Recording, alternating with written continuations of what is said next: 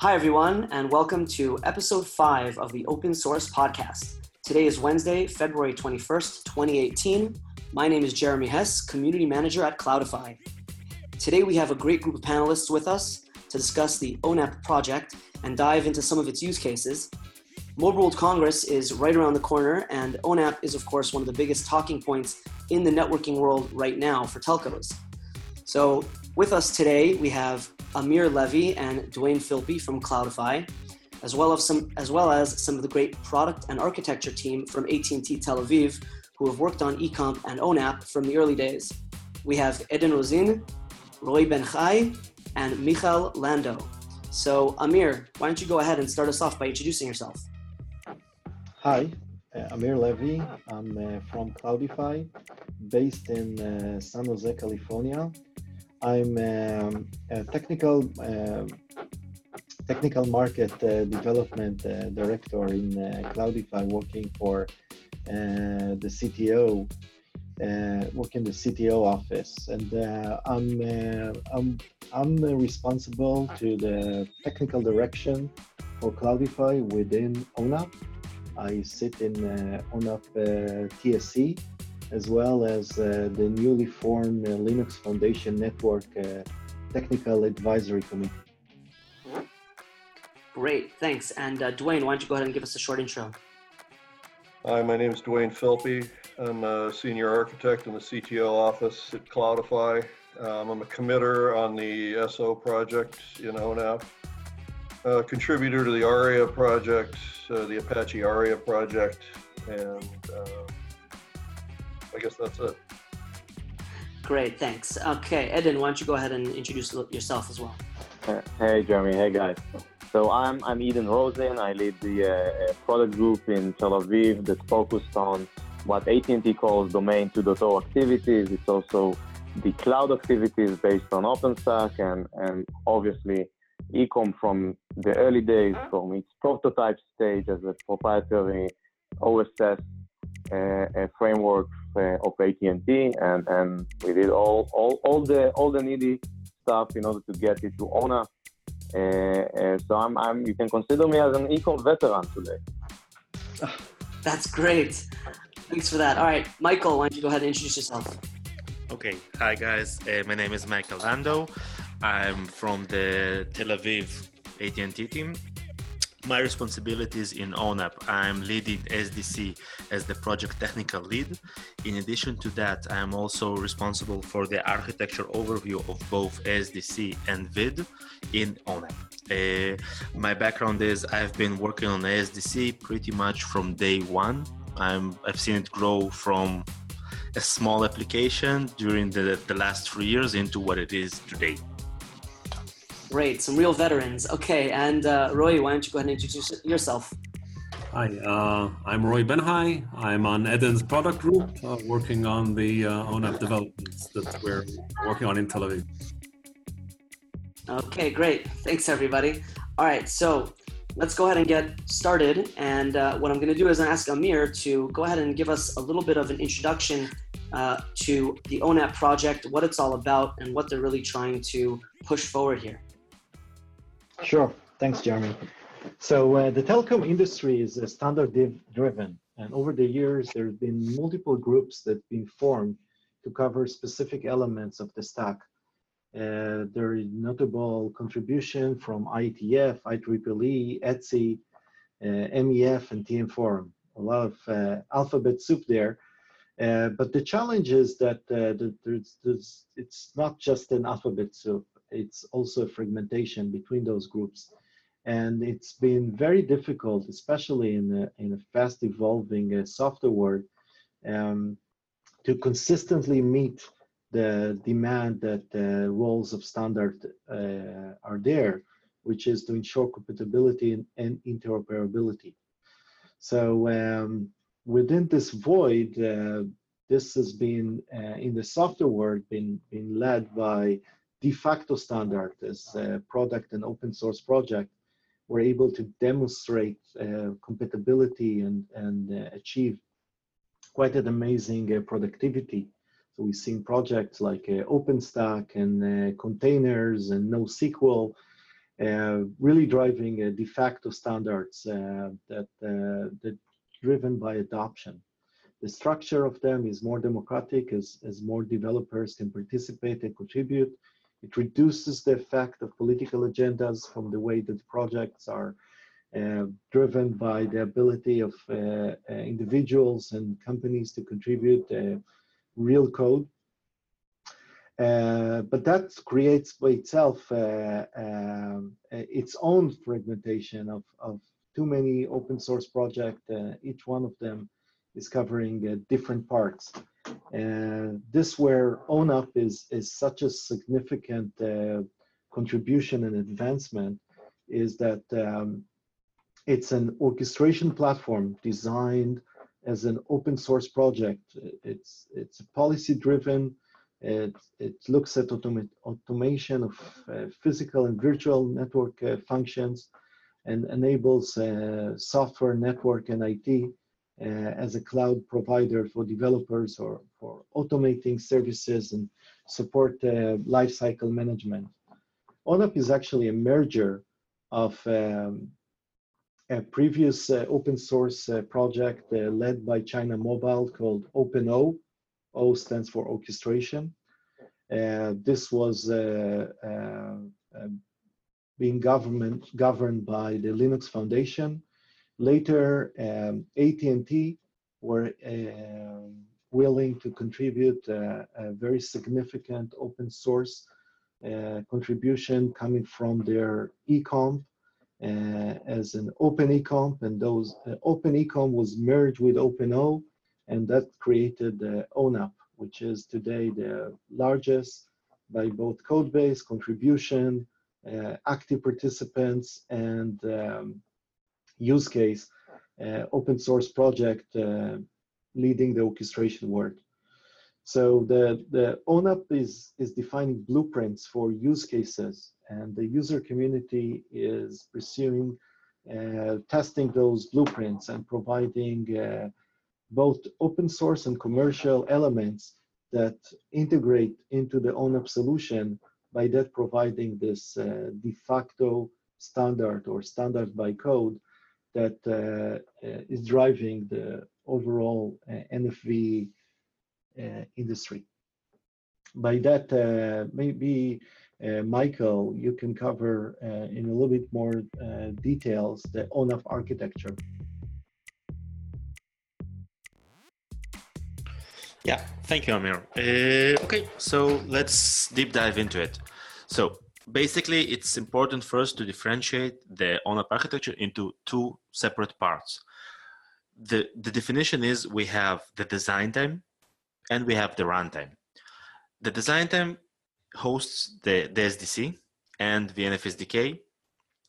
Both of these applications are meant to receive VNF's virtual network functions from different vendors, onboard them into SDC, and then model them into services.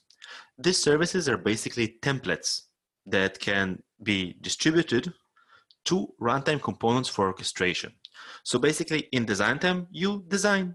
You have different modeling capabilities. You can design VFs, services, workflows, the one that were mentioned, the BPMN. You can define policies. You can define many different components. All of these components are packaged together into a package called Caesar. This package is later distributed to the runtime components for orchestration.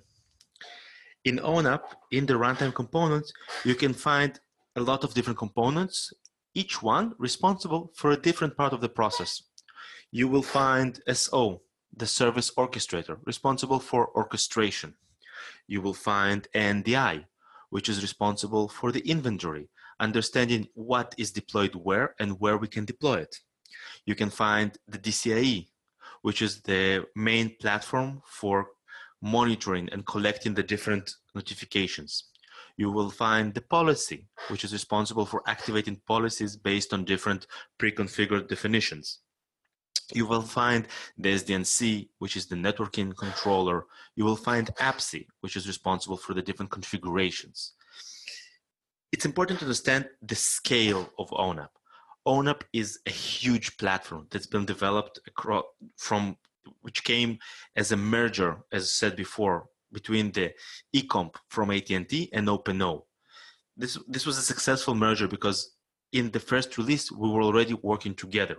We had different components coming from different open source communities, and we managed to stitch them together in such a way that even in release 1, we already had at least one working use case that went through the different components. This is the greatness of ONAP and what we managed to achieve up until now. As we go forward in ONAP, we will have a lot of different capabilities being added to the ecosystem. The capabilities range from capabilities regarding modeling, allow us to model different new items or different new capabilities. You will have also runtime capabilities that are added. As an example, in release 2, we'll have OOF, which is responsible for providing different homing policies for the VNFs that are being orchestrated, and much, much more. In the end, the system will grow to new heights as we progress forward. Thanks, Michael, for the breakdown. Very interesting stuff. And you mentioned a bit about modeling and stuff like that. So I think it will be a good time to segue into a little bit about how the modeling in ONAP works. And we have DeWayne with us, who, as he mentioned earlier, is part of the SO project, has been a committer to the SO project. And DeWayne, would you give us a little bit of a breakdown about, or a little explanation as to, where the different modeling types are involved here, specifically TOSCA, obviously, and BPMN? Yeah, sure. So my basic focus in the SO project is to incorporate TOSCA a little more deeply into an otherwise workflow dominated design process. The current effort that I'm involved in is essentially baking in a TOSCA orchestrator directly into the SO code base. This is to not really to act as an alternate path per se to the what you would call the nominal BPMN workflows that are constituting ONAP today, but to sort of act as a different option for modeling. There's a cooperation that occurs. Like we had just recently mentioned the introduction of the OOF, or the optimization framework. There's also the SDNC, which deals with allocating network resources. Those things are preconditions even of a TOSCA orchestration. They essentially produce outputs that can be input into a full-blown TOSCA orchestration, and that's as far as the integration of TOSCA. That's kind of where we stand. We're functioning right now at a VNF infrastructure level and looking to move TOSCA a little higher up the stack into service orchestration. Great. All right. Thanks for that breakdown, DeWayne. Appreciate it. So what we'll do now, I think, is, maybe get into a little bit about the use cases that ONAP has brought forth already. Two of the, flagship use cases are the VoLTE use case and the VCPE use case. So I'll bring Eden here in to start us off. Why don't you go ahead and give us a rundown of sort of how the different use cases were decided and how they started, how they were built, and what you guys did, what your involvement was in the use cases. Yeah, sure. So, from the first day of ONAP, after we at least agreed on what will be the target architecture of ONAP after the merge between OpenO and eComp, OpenEComp, we set as a goal in ONAP to be, to be very fast, very quick with what ONAP can do, right? We are not a standard body, as Amir mentioned. We are a reference implementation, so we need, to get some results done. And one of the things was to start introducing new use cases. So it was decided to promote 2 use cases and approve them in the TSC forum as use cases for the Amsterdam release, release number A, the first one, and it was the VCPE use case. The VCPE use case was a use case developed, or at least proposed by AT&T and by Amdocs and other important members in the community. And the VoLTE use case, the voice over LTE use case, came from China Mobile and China Telecom, and mostly from the interest of the Chinese members coming from OpenO community. It was very challenging to take 2 kind of use case, totally different. One is 4G kind of a use case. Another one is a businesses deployment kind of a use case inside a VCPE, and to make them works on the same reference architecture. That we just managed to stitch in a way and to make this available. And I think this is the power of ONAP in this way.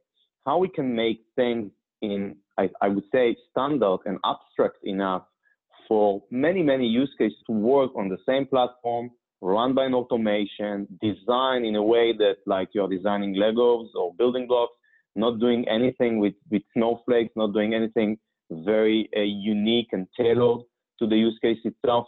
And we managed to pull it off in Amsterdam release. Roy, maybe you can describe what is the VCP use case, what is it about, who is going to use it, and why? Okay, sure. Thank you, Eden. Well, VCP stands for Virtual Customer Premises Equipment. Well, traditionally, communication service providers have always provided home customers with services through what's called a residential gateway device. That's an actual physical device that is located in the home and gives all the services, be that voice or data, to the customer. The disadvantages of having all that in a physical box is that if you want to introduce new services, then you usually have to replace the hardware, or it could take a lot of time.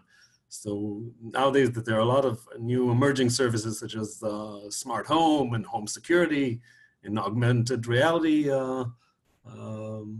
applications, well, that having a physical box that's not agile enough to change with the requirements is just something you can't live with these days.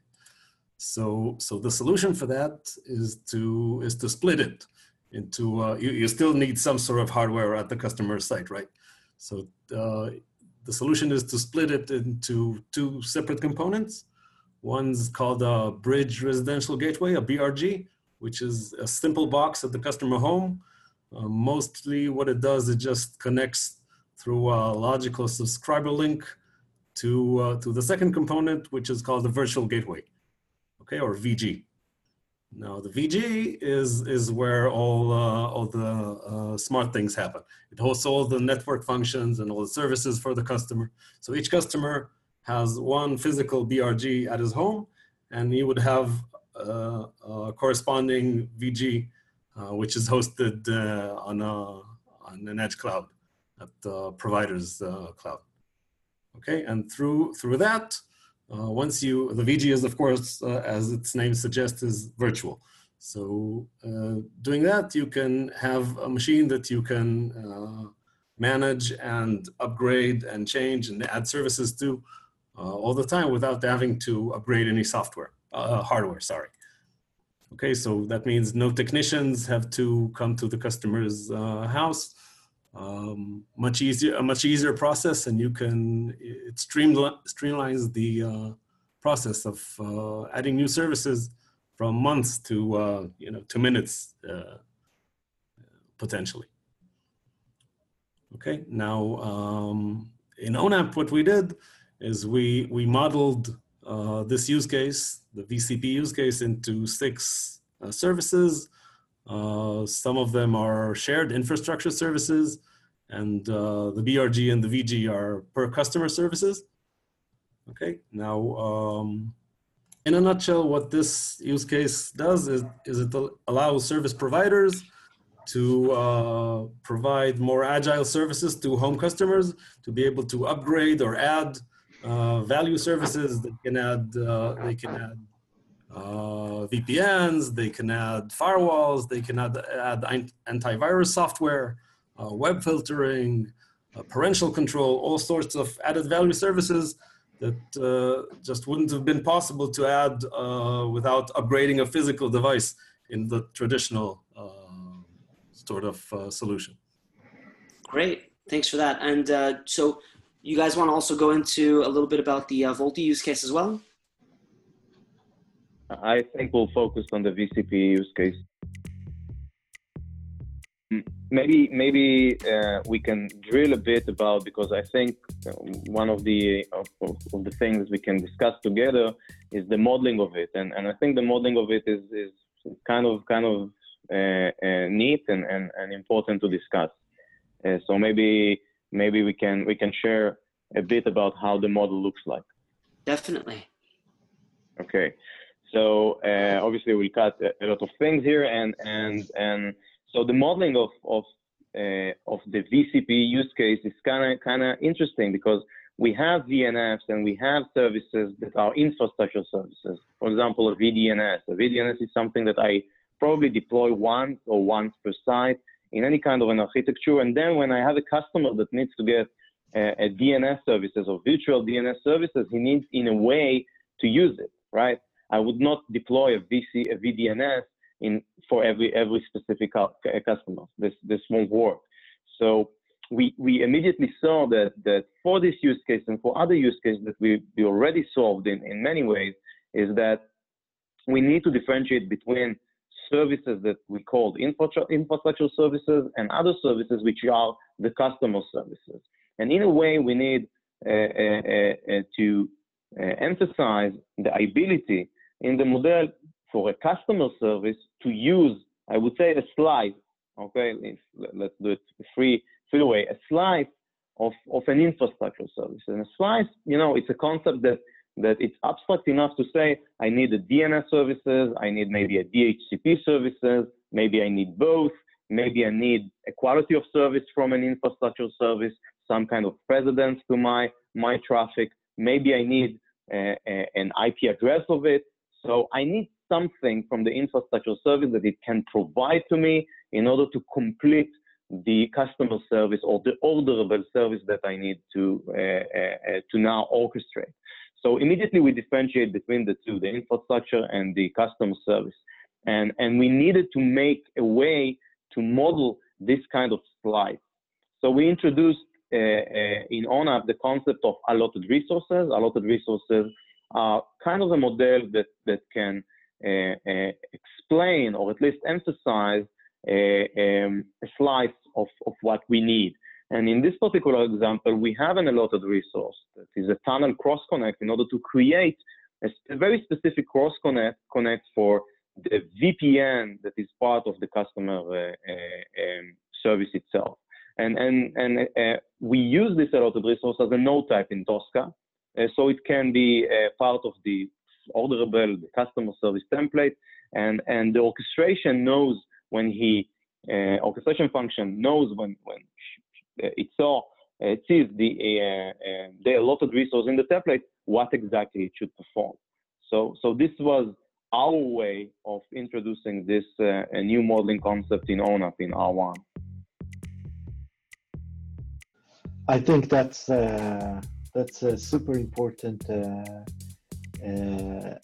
details and information. I think it's pretty noted by the industry, and those use cases, specifically VCPE, VoLTE, and coming to the next release with some new use cases, are really making an impact on the way that the customers are seeing ONAP and understanding the impact of ONAP in their production network, in their ability to modernize the data center and move from a legacy network environment, which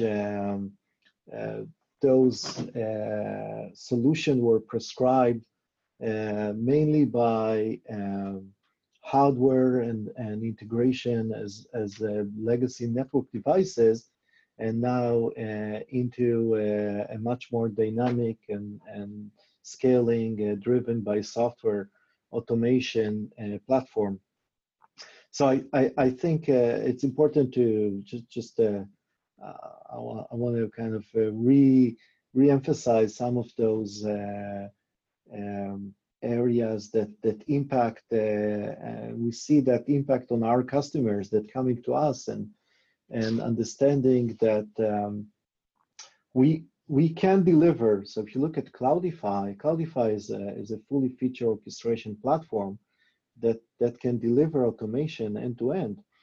But the point where Cloudify as a plug, as a technology that can enable a lot of technologies beneath it, there is a need for modeling, for example, and the TOSCA as a key area that enable the modeling structure and language to enable real free or pure ability to interoperate between different companies and to deliver those NFV solutions, not as a cookie cutter vertical integration that one company can do, but rather as an open environment of innovation that each company can contribute its own innovation. We as Cloudify, we provide orchestration. There is a lot of innovation that happens in the VNF level, virtual network functions. There is a lot of innovation that happens at the SDN layer. And I don't think we mentioned enough the fact that ONAP looks beyond the orchestration of just the virtual devices.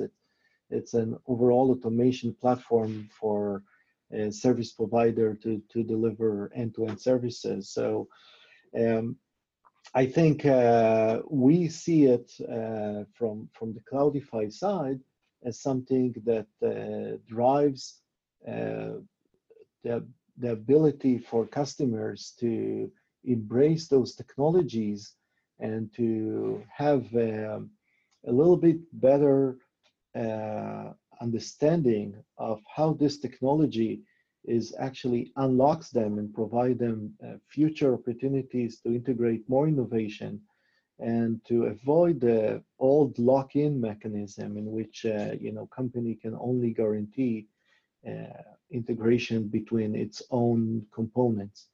And nowadays, when 100% of the service providers that we talk to are really embracing the standardization effort that ONAP bring. So I think we've seen before innovation coming from companies. We also seen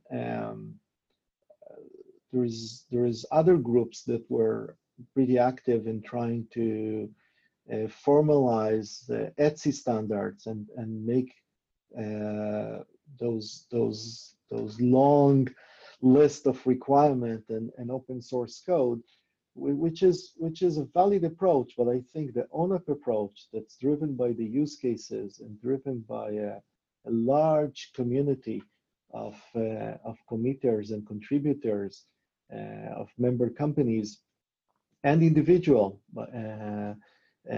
can create a very quick pace innovation that brings a much needed integration between those different software component, or mainly software driven component. I think one of those companies that is embracing ONAP technology is the one company that contributes probably the most to ONAP. So maybe my colleagues from AT&T can tell more about how the ONAP software is impacting the way that they are embracing software-based technologies in their network.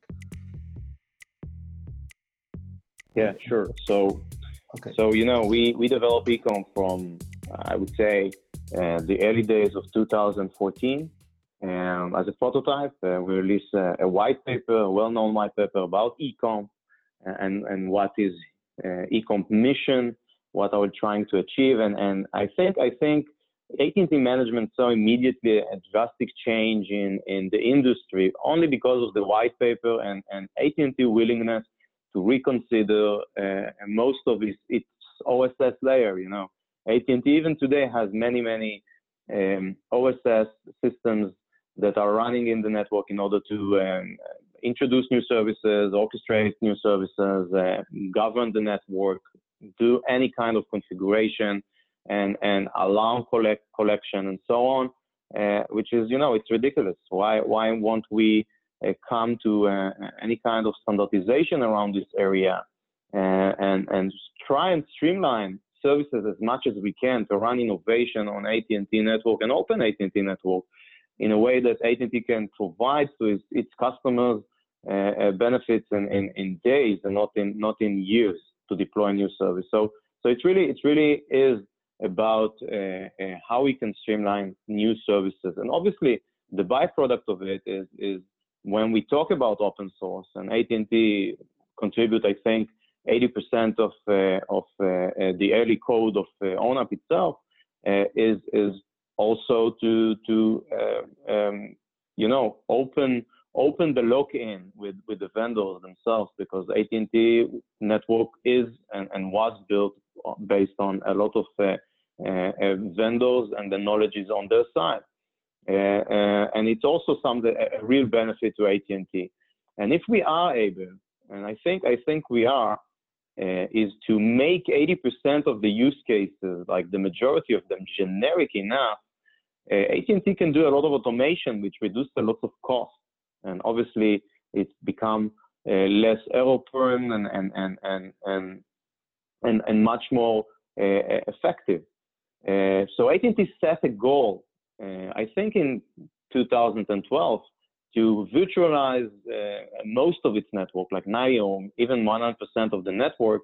And AT&T, I think, said by the end of 2017, just a few months back, that AT&T virtualized 55 and above % of the network. So we are working towards a full virtualization, which will be a great achievement to AT&T. So it's it's all about making things much faster, much accurate, and to unlock automation as much as we can.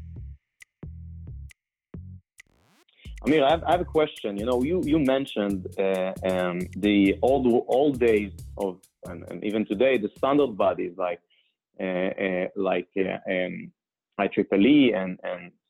and MEF, and we know that MEF is now part of ONAP as well.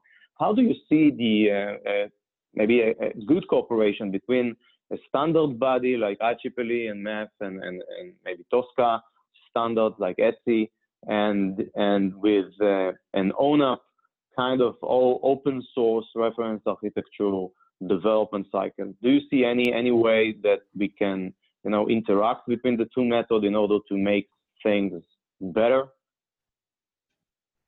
Yeah, I think you see that.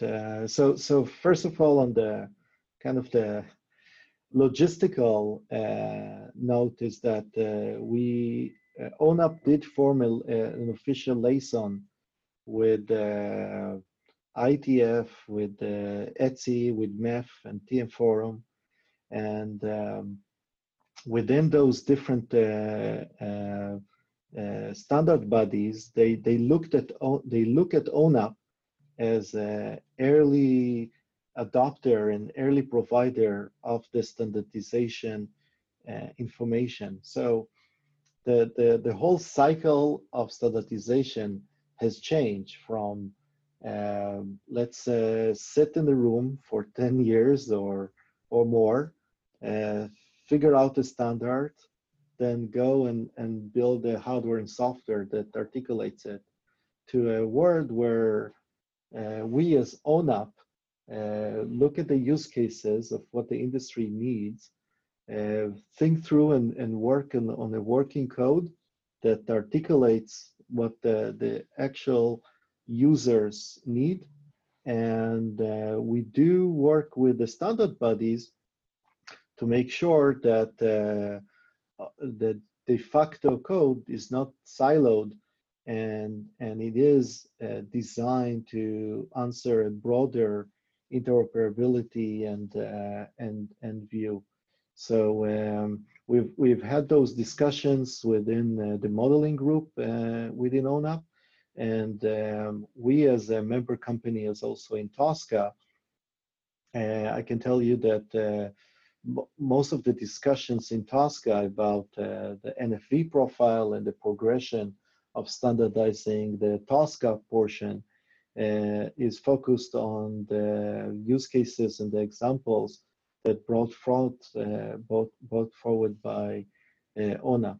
So there's already an effective cycle between the standard bodies where they contribute, and the same people that contribute the standards are contributing a code, and we are documenting the code and going back and working and making sure that the standards evolve together with the code. And the notable difference is MEF, which is not the traditional standard body, but there was an announcement of their lifecycle management use cases and the way that those use cases are now integrated within ONAP and with a view of ONAP as the technical articulation of the MEF lifecycle orchestration. So there is definitely a lot of joint work being done there. Maybe DeWayne, if you can cover from your side, because you've probably been heavily involved here in the way that modeling is actually delivering an actual through an actual orchestration and automation through your integration of TOSCA into the SO.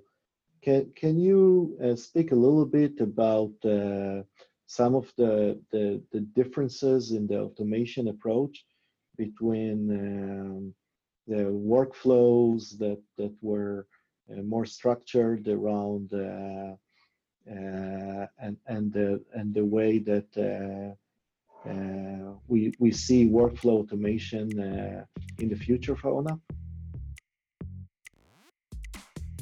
Yeah, sure. This discussion typically boils down to the imperative versus declarative juxtaposition, if you will, the difference in approach from having a goal-driven system or a model-driven system, model in the TOSCA sense, versus something that's completely imperative. So in some ways, it's a false choice. You could view the model, a TOSCA model, as simply a goal state for the network or service that you're trying to deploy. And the actual workflows are hidden in are completely generic and hidden inside the actual TOSCA orchestrator. But these kinds of constructs are really, it's not an all or nothing situation. For example, as I mentioned earlier, the SO, because of the organization of ONAP itself, the model may actually be multiple models. We talked about the VNF infrastructure level. There's the VNF itself, which could be separate from that in the TOSCA template sense. And then there's also services above that can be modeled in TOSCA, which may be treating VNF models as black boxes, essentially. All right. So a lot of how this is going to play out is it's still to be written. I think we see as Cloudify sees the TOSCA sense of a topographic style model of the deployed network, which represents a goal state. This is really going to be the only way that future automation, higher level automation, say involving machine learning, will actually be able to be done, because there has to be an explicit goal state. You can't just have a collection of bespoke workflows for each use case. You need a model that's somewhat constrained, or a collection of models that can actually be treated as a goal for the system, so the system can auto heal without specifically having code written, because the end state is already baked into the model. There's the goal is known, and if you modify the model, you modify the real world, and back and forth it goes. This is a similar to the approach taken, for example, by Kubernetes itself, which of course is being adopted widely infrastructure-wise in ONAP. But it's a similar type of concept, that the configuration represents, or the model represents, the goal state of the system. Right. I think this is a great discussion, and we are, I think, in the SDC community working with TOSCA in the past 3 years. I really lean towards a full declarative model, but we do at least can admit that some of the I would say ops use case, operation use case, mainly around the day one of a service lifecycle, like the change management kind of activity, at least some of them will probably stay as imperative task-based orchestration, because I'm not sure you are able to really code or declare the end state of what you are looking for. But I think it's not a 50-50 kind of orchestration methodology. It would be it should lean towards declarative or full declarative, like 80-20%, with some imperative capabilities for change management. Yeah, I would agree with that. I think you're facing the same kinds of things when you talk about going from maybe the early auto industry, where everything is custom built, to something that's mass produced.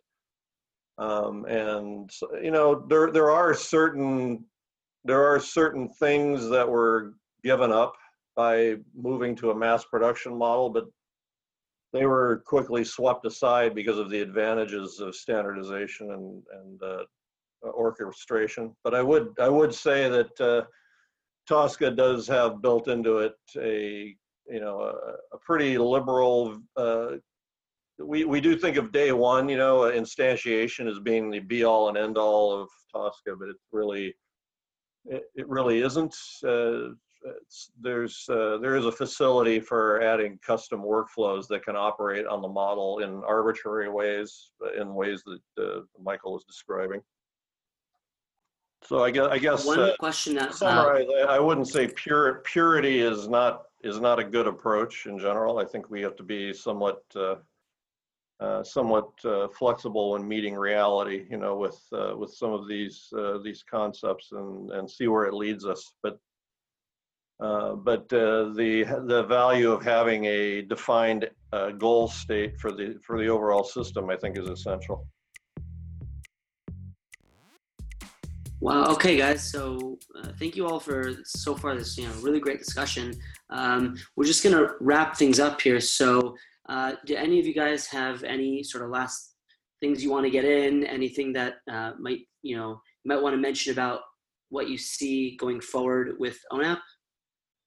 Yeah, so I think now for the audience, we are in Beijing release, the second release, and it's really focused on hardening hardening ONAP, of course, making it much more easier to deploy, to operate, to have a service on it. And in parallel, there is a lot of discussions and a great work on how we can come with a unified information model, and later on with a unified data model, at least for the SDC part, fully based on TOSCA as it is today.